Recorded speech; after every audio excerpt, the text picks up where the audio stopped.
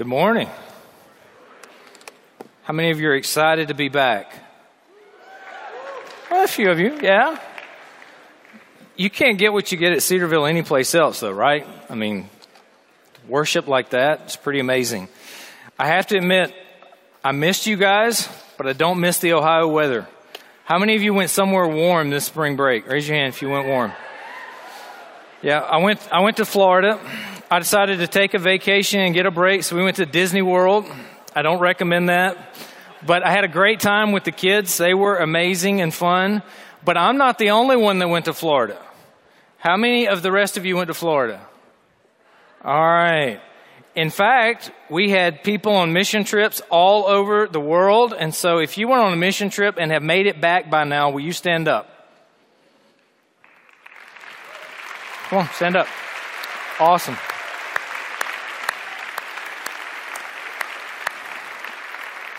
We still have some that haven't made it back yet. They're still on their way back. I've loved watching the reports, getting the emails, seeing Facebook and different ways that you've been reporting out about that. I also really enjoyed watching our sports teams, either via the text message. And if you signed up for those text messages, I hope you're on a free text plan because they came in abundantly, didn't they? We were playing all over the place. So we had our tennis team playing and doing great. We had our guys' baseball team that won, I think, 8 games over spring break. Is that right? Yeah, that's right. Our girls' basketball team lost a heartbreaking game in overtime down in the tournament, and so they played incredibly hard. I was able to watch that one online. They had on video, and so kudos to them for a great season. Thank you.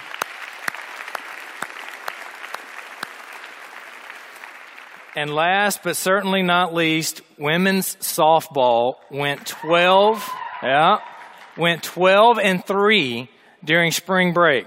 And so that deserves a round of applause.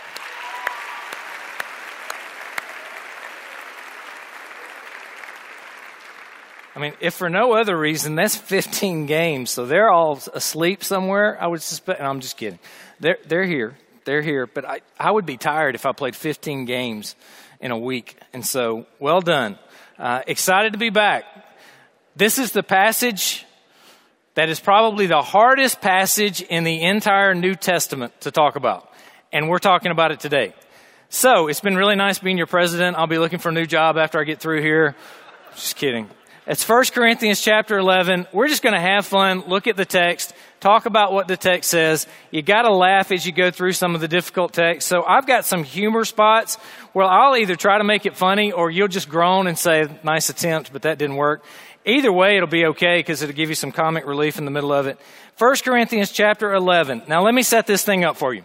We have walked through in the previous weeks chapters 8 through 10.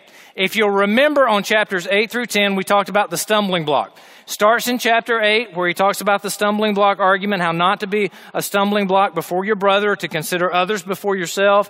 Chapter 9, he talks about how he gave up certain liberties in order that he would not be a stumbling block to others. Chapter 10, he comes back. He talks about the idolatry that had taken place. He talks about giving that up. And then he concludes chapter 10 with do all to the glory of God. So he has taught us 3 basic principles there in 8 through 10. Number 1, consider the weaker brother. Number 2, make sure that you're not a stumbling block to a weaker brother because you don't want to cause them to sin because Christ came to deliver us from sin, not to cause people to sin. So we need to keep that in mind with our own actions and sometimes give up our own liberties in order not to cause others to stumble. And then the third thing he taught us is do everything to the glory of God. In chapter 11, he makes a transition. That transition is going to turn to what happens in the local church. In this passage today, it's on head coverings. It's on the proper way for men and women to worship, and it's one of the most controversial passages in all of Scripture. There have been complete books written on one word in these 16 verses. That should tell you I'm not going to be able to cover it all completely in the next 30 minutes. But we're going to try to walk through, get the main ideas. I'm going to point you to some resources if you want to do further study on this particular passage. After head coverings, in the second half of chapter 11, he talks about the Lord's Supper. After he talks about the Lord's Supper, we turn to gifts And then after the gifts is a chapter on love. And then we get to tongues, which is another controversial passage. And then he concludes with the resurrection. But 11 through 14 talks about church order and how we should worship in the church. So we're beginning that section today. This builds off of 8 through 10, though. You consider others. As you're considering others, you do everything to the glory of God. And as you do both of those things, you make sure your behavior does not cause others to stumble. And in that section then is 12 through 14 on our behavior in a local church. So you've got to make sure that you have that in context. Now, before we read it today, I know some of you have to leave. You have to go to work at 10:30. You have to do things like that. I don't want you to get caught up halfway in the middle of this and then completely miss what I'm trying to say at the end, because it's important you get it all. And so I'm going to give you a little summary of what we're going to walk through before we read the text. We're in chapter 11 of 1 Corinthians. We're going to read verses 2 through 16. Here's the summary. Verse 2 gives you an introduction to a new section. It actually discusses more than just through verse 16, but it brings you forward with a commendation that Paul gives. In verse 3, we're going to get a theological principle. That theological principle is headship. And then he's going to walk through and explain that as he moves farther down. In verse 3b, the very last portion, he mentions the Trinity. In verses 4 through 6, he's going to mention the specific problems of head coverings. But head coverings is not the main point of the issue of this passage. That's the cultural application of this passage. The main theological premise is headship, or that we are created with equality, yet with a difference of roles. In verses 7 through 10, he gives us an argument from creation. In verses 11 and 12, he puts a qualification on there about our interdependence, meaning that we have to have each other. That's an obvious statement, but he does that so that you can't abuse this passage, again pointing back to equality. And then he comes to verses 13 through 15, where he makes an argument from nature. After he makes that argument from nature, he concludes in verse 16 with an appeal to the apostles and the church and a recognition that some are going to be contentious and not like what he had to say in the previous verses. We operate with the presupposition of inerrancy. And so what I tell you today is not something I wrote, I made up, or that I started. I'm just going to preach to you what the text says. We'll talk about what the text says. We'll walk through what the text says. And at that point, then we can discuss it otherwise. Let me give you this, and then I'll read through the text. Let's see if I can get it to work here.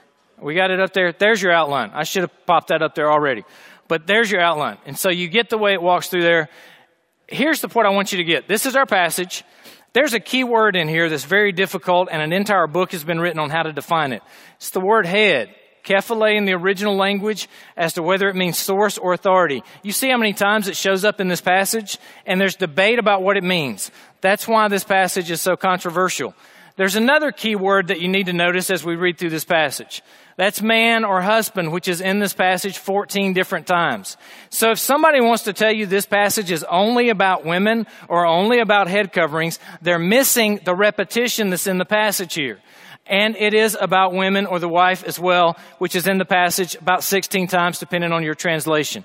And so based off of all of those, now let's read the text. And if you will, stand with me in honor of the reading of God's word in 1 Corinthians chapter 11, beginning in verse 2. It says, "Now I commend you because you remember me in everything and maintain the traditions even as I delivered them to you. But I want you to understand that the head of every man is Christ, the head of a wife is her husband, the head of Christ is God. Every man who prays or prophesies with his head covered dishonors his head. But every wife who prays or prophesies with her head uncovered dishonors her head, since it is the same as if her head were shaven. For if a wife will not cover her head, then she should cut her hair short. But since it is disgraceful for a wife to cut off her hair or shave her head, let her cover her head. For a man ought not to cover his head, since he is in the image and glory of God. But the woman is the glory of man. For man was not made from woman, but woman from man. Neither was man created for woman, but woman for man. That is why a wife ought to have a symbol of authority on her head because of the angels. Nevertheless, in the Lord, woman is not independent of man, nor man of woman. For as woman was made from man, so man is now born of woman. And all things are from God. Judge for yourselves, is it proper for a wife to pray to God with her head uncovered? Does not nature itself teach you that if a man wears long hair, it's a disgrace for him? But if a woman has long hair, it is her glory, for her hair is given to her for a covering. If anyone is inclined to be contentious, we have no such practice, nor do the churches of God. Dear Lord, as we look at what your word says today, I pray that you would just help me to be clear in what I say. I pray that your Spirit would enlighten us as to what this passage has to say to us today. And I pray that you would be lifted up and glorified. In Jesus' name, amen. You may be seated. All right, so you have all now figured out why this is one of the most difficult passages in all of Scripture, and where there are landmines all through it that I could step on. Here's what is really difficult about this passage that I want to make sure you get before you have to go off and do another thing, or before you get your mind wandering. There's two important principles here that you have to get right up front. Number one, there are cultural applications of a theological principle in this text. The theological principle is in verse 3. That principle is the fact that Christ is the head of man, man is the head of the wife, God is the head of Christ. That's your theological principle. Everything else flows from that in this particular passage. Now, some of you are already sitting there saying, I don't like that. I get it. Walk through it. Hang in there with me, okay? That's your principle. The cultural application of that is head coverings, long hair, short hair, things of that nature. And so we can't take a cultural application and make that timeless, because it doesn't work.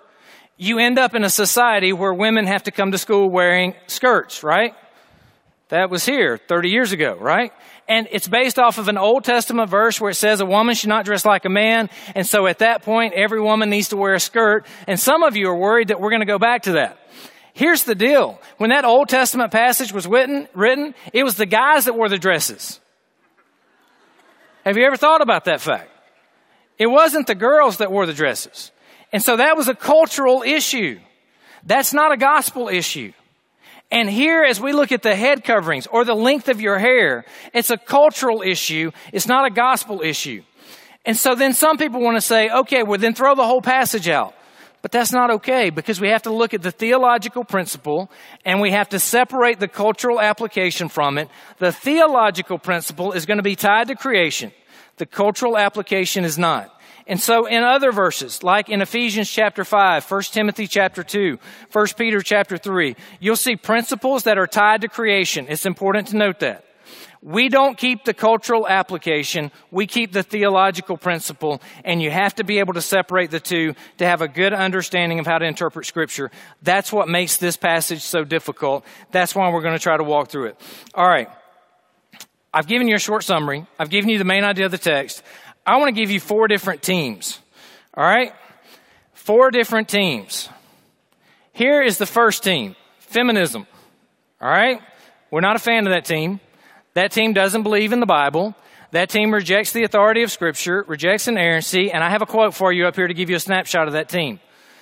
In radical feminism, Sheila Cronin says these words: since marriage constitutes slavery for women, it is clear that the women's movement must concentrate on attacking this institution.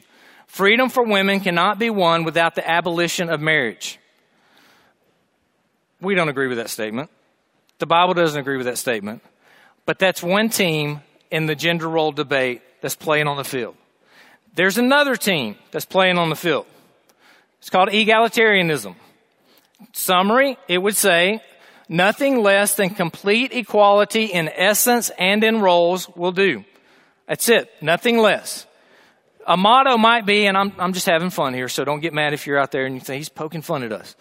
Anything you can do, we can do better. That could be the motto. That might work. Paul Jewett, in one of the books writing for egalitarianism, Man as Male and Female, actually says Paul is wrong. When he comes to these difficult passages like this, he just comes straight out and he says Paul's wrong. That's how he explains some of these difficult passages. William Webb has a trajectory or redemptive principled hermeneutic, and in that hermeneutic, he'll say that the Old Testament presents things that are no longer true in the New Testament. The New Testament, then, we move forward, and as we move forward, we keep getting better, and so these cultural issues don't apply anymore. We move forward, we look at them, and they're different, and so we can't go back and look at what Paul had to say. A cultural analysis to say it's just about culture. We don't live in that culture, so it doesn't apply. Or the lens of Galatians 3:28 is how they would interpret all of Scripture. Now, there are problems with those. First of all, on Galatians 3:28, if you take any one verse of Scripture and you make that your lens through which you see all other verses of Scripture, then you've got a problem. Because Scripture should interpret Scripture, but you have to take it with equal weight, not making one verse the key verse that you look at. Here's some other problems. You can't say Paul was wrong, because we believe in inerrancy. If it's God's word, and if God revealed it to us, and God cannot tell a lie, then His word is trustworthy, and we can't sit there and say that there's a problem with Scripture because it's God's word and He can't tell a lie, therefore it's trustworthy, it's true, it's inerrant, it's infallible, and that's the reason we stand for the word of God and the testimony of Jesus Christ. We can't say that there's a trajectory hermeneutic because it undermines the moral authority of the entire New Testament. We also can't look and say these are just cultural, because when we say they're cultural, we ignore the fact that these verses are tied back to creation. If Paul writing ties something all the way back to creation, he's saying this is a principle that transcends culture. It's bigger than culture. And because it's tied to creation, you can't just say, well, that was fine for Paul's time. Paul is saying that was fine for all time, and this is the way God intended it. Lastly, and this is the thing we've got to get. For the rest of your life, you've got to understand this. We don't sit in judgment on Scripture. We don't look at Scripture and say, I'm going to rip out the pages I don't like. We don't look at Scripture and say, I'm only going to obey the things I like. We let Scripture sit in judgment over us so that when we read Scripture, we allow the Spirit that lives within us to speak to us about what the text is saying so that we submit to the authority of Scripture and we allow it to influence and impact our lives. And that's why I can't hold to that position or play for that team. There's another team called complementarianism. This team believes in the position that we are equal yet different. We are equal in essence, but that from creation, God gave man and woman different roles. Both are equal. Both are created in the image of God, but both have different assignments similar to the relationship in the Trinity. I'll come back to that again. If you have questions about this passage or any other, I've got two good books that I want to recommend to you. So if you want to write the names of these books down, or if you want to write the website down, it's a good place to go to get information. Wayne Grudem has written a book called Evangelical Feminism and Biblical Truth. He, in this, answers the 100 most disputed questions. So if you're looking for answers on any of those different questions, it's really thick. So hopefully we don't require it for a class and make you read through it all, because it's a monster textbook. But it's a great resource book to have on your shelf if you're interested in any of these topics, or on your Kindle or your iPad electronically, however you choose to collect your library. But you need to be collecting your library. And so you need to make sure you're a constant reader.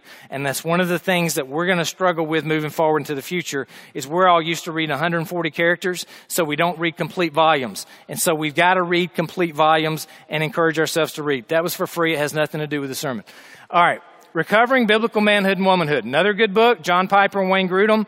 The website is cbmw.org. There's actually a conference on April the 8th in Louisville, Kentucky, if you're interested. That's for free, too. They didn't pay me to put that up there, but in case you're interested in the topic, there you go. There's a fourth position. It's the male dominance position. This is where people want to take these verses and they want to twist them and they want to turn them, and they want to say that men are better than women. They want to say that men and women are not truly equal. They want to say things that would repulse us. Our nation has come through a past where some of these things were said and some of these things were done, and it should not be allowable in Christianity for us to have any view of a male dominance that demeans and says there's not equality. Let me tell you where it leads to. 1.2 million children will be trafficked. 80% of those are girls. 25% of all women have experienced abuse. 2.1 million women are assaulted by men each year. Now, if you're a guy out there in the room and you're a red-blooded American or international male, this should just cause your blood to boil. This should cause your inner Duck Dynasty to want to come out. And you should want to go grab your nearest shotgun, or any friend that has one, and go teach these guys some edumacation, right? Here's what I want to say to you. Don't ever let anybody take biblical text and bring it to a position that creates a might makes right or only the strong survives mentality so that they can demean somebody else. Complete equality is what's in the Bible. And men, we need to stand and not just stand against it. We need to stand and stop it or defend it. We should not have 1.2 million children sexually trafficked in this country. That should not be possible. We should stop that, and the church needs to stand against it. We have to stand against it. 25% of all women abused is completely unacceptable for my sisters in Christ or those that I hope will become my sisters in Christ, and we must stand to stop it and say that's not right.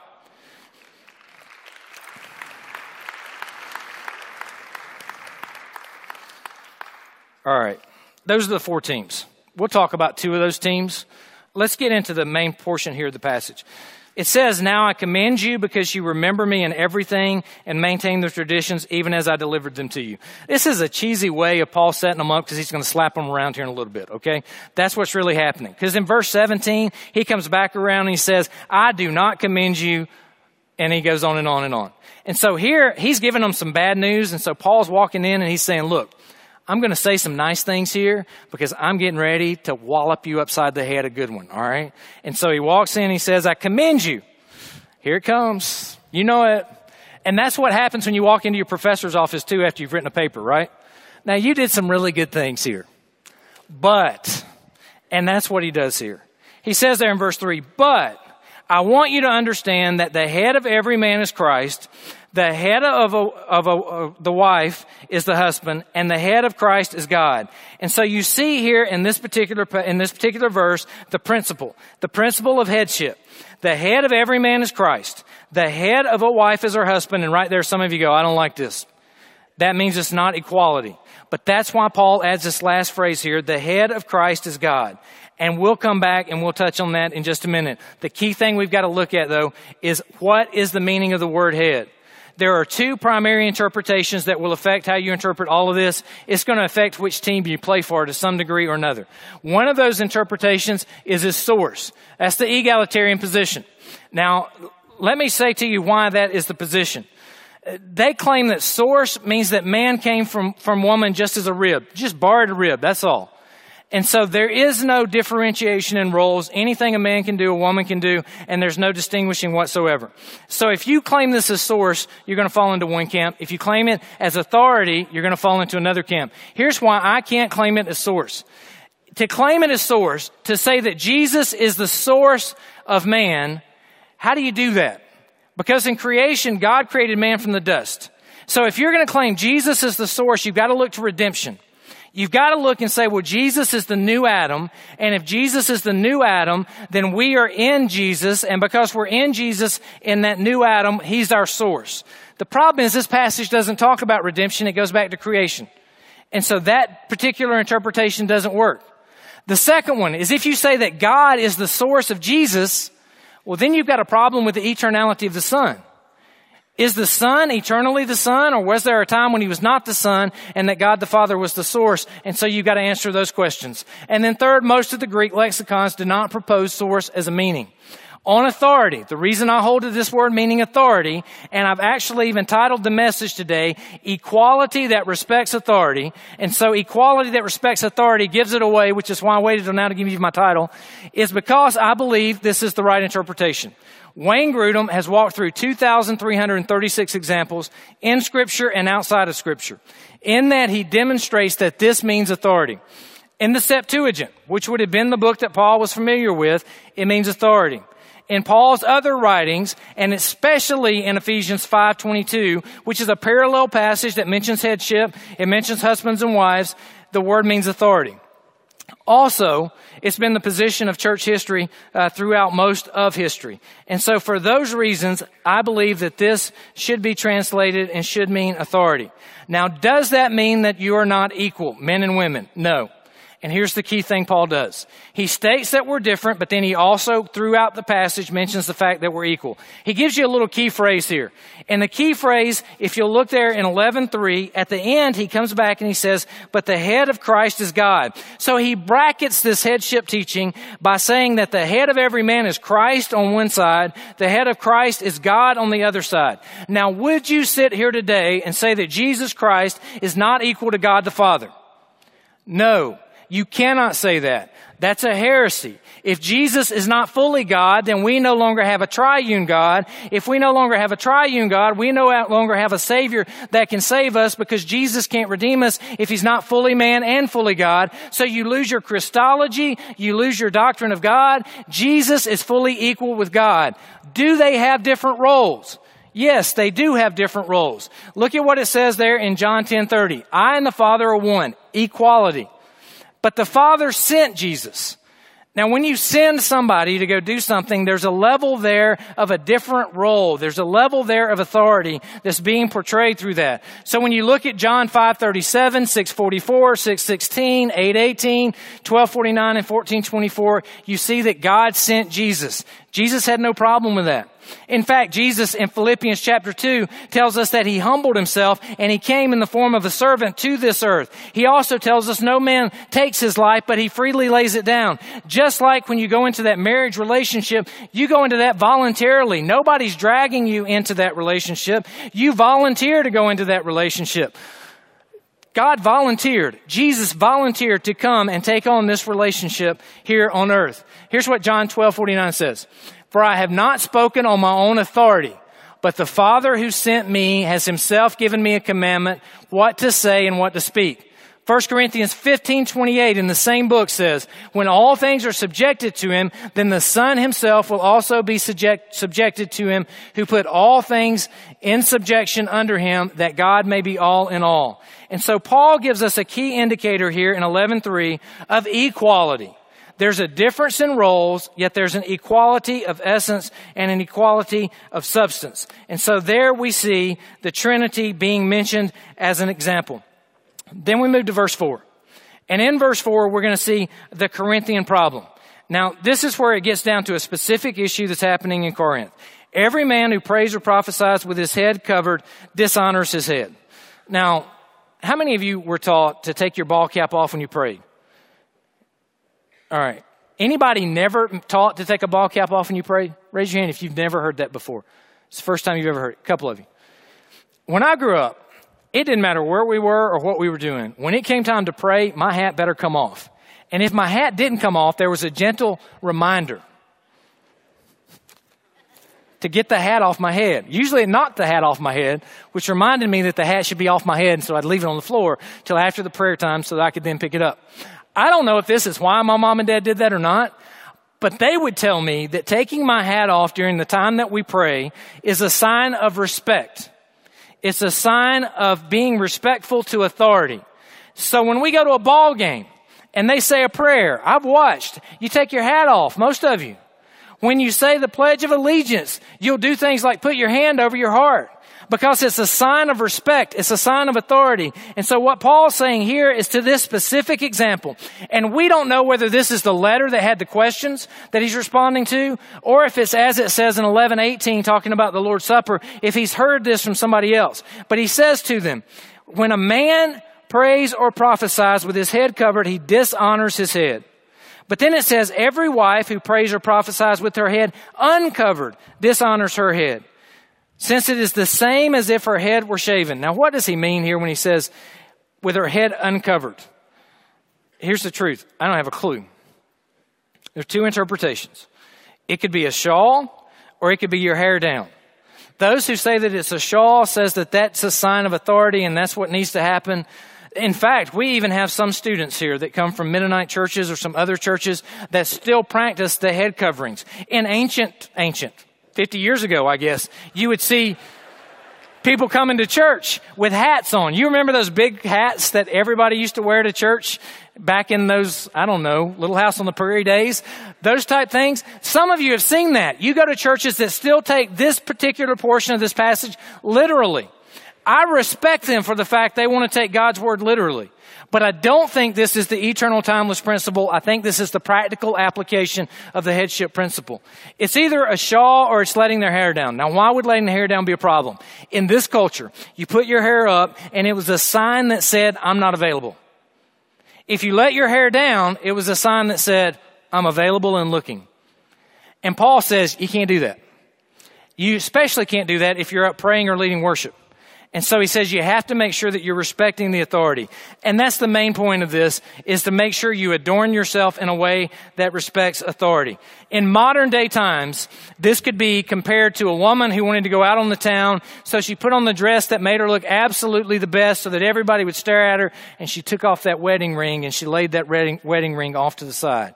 And she went out. Now, what's she doing when she does that? She's saying, I want guys to flirt with me.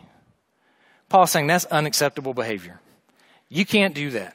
That disrespects your head and it disrespects your own person and it also disrespects your husband. And so here what he says is if she disrespects her head, it's the same as if her head were shaven. Perhaps alluding back to an Old Testament passage where it talks about if you were in adultery, your head would be shaven, or to a prostitute of some sort. In verse 6, for if a wife will not cover her head, then she should cut her hair short. Now, if you're here and you have short hair and you're female, this doesn't mean that today that's a problem for you.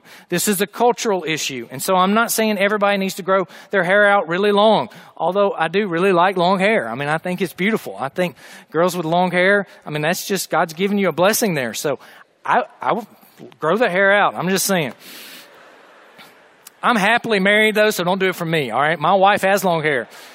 Now you know why she has long hair, because I really like her long hair. It's pretty. I'm going to stop before I get fired. But since it is disgraceful for a wife to cut off her hair or shave her head, let her cover her head. In verse 7, because I'm going to get out of this one and start moving on to the next one. All right. Well, yeah, I got one other problem I got to fish through here. Yeah, this one's controversial too. Thanks, Paul. I really appreciate that. What does he mean when he says prophesy? Oh, that's a problem, huh? Well, New Testament's not the same as the Old Testament. If you prophesied in the Old Testament, it was false, you got killed. All right? Short job if you weren't good at it, okay? In the New Testament, it means something entirely different. In the New Testament, you'll see distinguishing between the gifts of teaching and the gifts of prophecy. So particularly in Romans 12 and 1 Corinthians that we're coming to, 12, coming right up, there's a differentiation between the gift of prophecy and the gift of teaching. And in Ephesians 4. We know this is not preaching because of what Paul says in 1 Timothy 2:12. I do not permit a woman to teach or have authority over men. Agabus, when it talks about prophecy, was spontaneous revelations. You can see that in Acts 11, 27, 28, and 21, 10, and 11. So my best attempt to explain what prophecy was that was occurring in this time is a spontaneous revelation from God that was put out, and it was to be tested, Paul tells us in 1 Corinthians 14. And in 1 Corinthians 14, he tells us that in that testing, he says the women are to be silent. Now, you may not like that. That's what he says in chapter 14. So here's the deal, though. That chapter 14 command for women to be silent is not in everything. He's not saying you can't do anything. In this chapter, he's saying pray. He's saying prophesy. And so what does that mean for us? That means we're going to have great godly ladies up here leading our worship teams like we had today with one voice. And didn't they do a great job? We're going to have testimonies. We're going to hear, and also this probably has the connotation there of where you pull somebody aside and you have a theological conversation in the home and hospitality is taking place, and the woman speaks or says something that she feels like God has laid on her heart. And if you come to my house and spout some theological heresy, you better be ready, because I'm probably not going to be the first one to jump on you. It's going to be my wife. She's going to jump in there and start telling you what the Bible has to say because she knows the Word. And that's one of the things that makes her so attractive alongside her long hair. And so you see what it's talking about here is prophecy, not necessarily teaching. So Paul's not being inconsistent. And he's saying here, women, use your gifts, but use them under the right authority and the right way for God's glory. And that's all he's trying to get to here. And so then he moves on from creating problems for every preacher in every church across this country to a different section that creates more problems for every preacher in every church across the country. Arguments from creation. Let's look what he does here. As he moves through the text, he says in verse 7, for man ought not to have his head covered, since he is in the image and the glory of God. But woman is in the glory of man. Now notice the word that's not there is image. Because it's important for us to note that male and female are in the image and the likeness of God. And as we are in the image and likeness of God, we are equal. And we are equal in salvation. And Galatians 3:28 tells us that. But it also says here, and we have to take note of what the scripture says, that a woman is the glory of man. In verse 8, for man was not made from woman, but woman was made from man. And if you've ever been to a wedding, you've heard these words where it says he was taken from a rib, not from a foot that the man could lord over her, not from a bone from the head so that she could lord over him, but from a rib so that she would be a partner by the side. And I think that's good advice. I don't know that that's in the text anywhere here, but it says that she was made from him. God could have made us at the same time. He made animals at the same time, but instead he took dust of the earth to make man. He made woman from man. He's indicating there a differentiation in roles. He additionally says that man was not created for woman, but that woman was created for man as a helper. Now, don't think that that is a subordinate issue, because the Holy Spirit is called to be a helper. The Holy Spirit is equal with God, but has a different role or a different aspect. And so that's what he's teaching here. And because time is going on, I've got to move through this really quickly. And so look at what he says in verse 10. He says, that is why the wife ought to have a symbol of authority on her head. Now, symbol is not in the Greek, but this Greek construction is so difficult that symbol is used by most translators, because what they're trying to get across is it's your proper attitude, it's your proper dress that respects authority. And so it's an equality that respects authority. And then it says, because of the angels. We don't have a clue what this means. Tertullian thought it meant that the angels were looking in and the women were scantily clad and they began to lust after the women.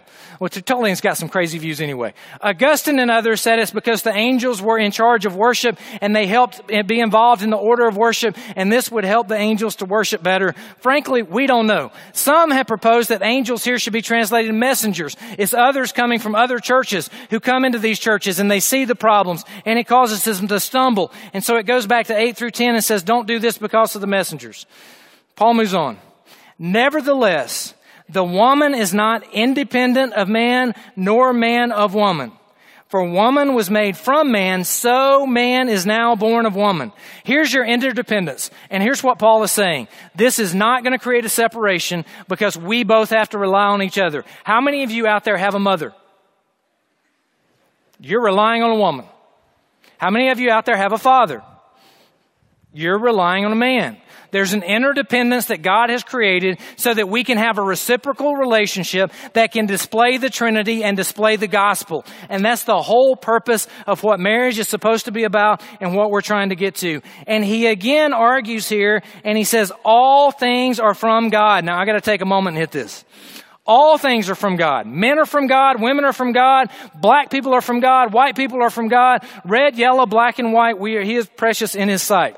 Here's the deal that I want to get across to you. There is absolutely no room for racism in the kingdom of God anywhere, and especially not at Cedarville University. So faculty, staff, students, hear me well. We will not tolerate racism of any kind. Economic, national, color, I don't care what it is, it will not be tolerated. You want to get on my bad side or see if I've conquered that temper I displayed on a week in spring break? You show racism, you're going to find out I hadn't completely conquered it, okay? We're not going to tolerate it. Everybody should be treated as equal, because we are equal in God and equal before God. So will you be with me on making sure that happens? And if it doesn't happen, you come make sure I know about it. Are you with me on that? That should be a good amen or something. Come on, help me out. All right. He moves in verse 13, and he begins with an argument from nature. I got to move quickly. I know I'm going fast. I got to get you done and get out of here. Judge for yourselves. Is it proper for a wife to pray to God with her head uncovered? Does not nature teach you that if a man wears long hair, it's a disgrace for him? Anybody in the room with long hair getting really uncomfortable right about now? Here, I got one guy. Here you go. Here's your verse. The Nazarites. Samson had long hair, and it's in Judges 13:5. There you go. The Spartan men had long hair. We wouldn't call them feminized guys, would we? They went down to their shoulders. They're pretty bad dudes. What Paul's saying here is that in this culture, you were confusing the sexes and the guys were looking like ladies. Guys, don't look like ladies. It's not cool. It's not attractive. Men, be men. Women, be women. Don't confuse the two. That's what Paul's getting at here. So if you have long hair and you want to be a guy with long hair, have a beard like this, all right? You down with that? You want me to put it on for you? Maybe after chapel. I got to roll. I don't have time. All right. You got to be a duck down. Be a man. That's what he's saying. So as far as the one, so he goes on through here in verse 15, he says, but if a woman has long hair, it's her glory. Amen. For her hair is given to her for her covering. And then I got to quit. Verse 16, if anyone is inclined to be contentious, anybody want to be contentious? There are. Yeah, absolutely. Paul says, well, I know I'm going to get my email inbox filled up with emails today. So if anybody wants to be contentious, we, meaning the apostles, have no such practice, nor do the churches of God. He's saying you're against all the churches. You're against the apostles. There is no practice in this. What's your practical application to this? And I've got a slide that I don't even know if I have time to get to. Here you go. It's up there for you. Equality that respects authority. God created us equal. He created us with different roles. Don't shy away from that. Rejoice in it. Do what God has called us to do. We are all under authority in one form or another. Parents, job, law, etc. I don't like it that the law tells me I can only drive 70 miles an hour in some places. I mean, that's way too slow. I have to live under authority or get a speeding ticket. Missionaries in a Muslim context will have to struggle with this issue and what it means for them. A wedding ring is a symbol that I'm married. I'm not available. It's just a symbol. I take it off. I'm still married. But it's a symbol that says to others, that's not me. So I would say to you also, when you dress on stage at church, not so much talking about here, but talking about at church, you guys do a good job of this here, and I appreciate that fact. You should dress so that you don't attract attention to you. If your thought when you get dressed to be on stage in church is, I want people to look at me, you get the wrong thought in mind. We direct worship to God. We don't direct worship to ourselves. So watch not just what you wear, but your attitude about what you wear too. Let me close with this illustration because I think this brings it into focus. Murray Murdoch is sitting right down here in the front. He is an icon at Cedarville University. He personifies Cedarville University. On theory, I'm his boss, and I have authority. I could ask him to do something. But I understand and I know, just because my job title gives me authority for something, that doesn't mean that he's not equal. And let's be honest, he far greater represents this university than I do, because he's been here and he's been serving at this university as long as I've been alive. Is he my equal? Absolutely. And deserves my respect and deserves my appreciation. That's the Trinity. That's Jesus and God. It's the relationship between a husband and a wife. It's a reciprocal relationship that says, I respect. Guys, this is it.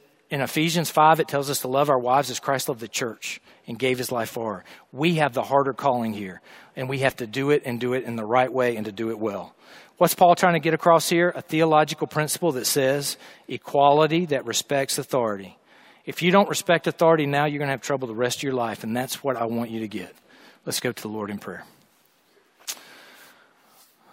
Dear Lord, I pray that you'd help us just to apply what your word has said to our lives. Father, I pray that if I've said something that could be taken the wrong way, that you would allow people to forget totally about it. But Lord, that if there's some piece of truth here that would allow them to live in a better way, that you would allow that to stick and for them to think on that and not forget those principles and teachings. Lord, I pray most of all that in all we do, that we will glorify you with our lives, and that will be our primary concern in all we do. And I ask this in Jesus' name. Amen. You are dismissed.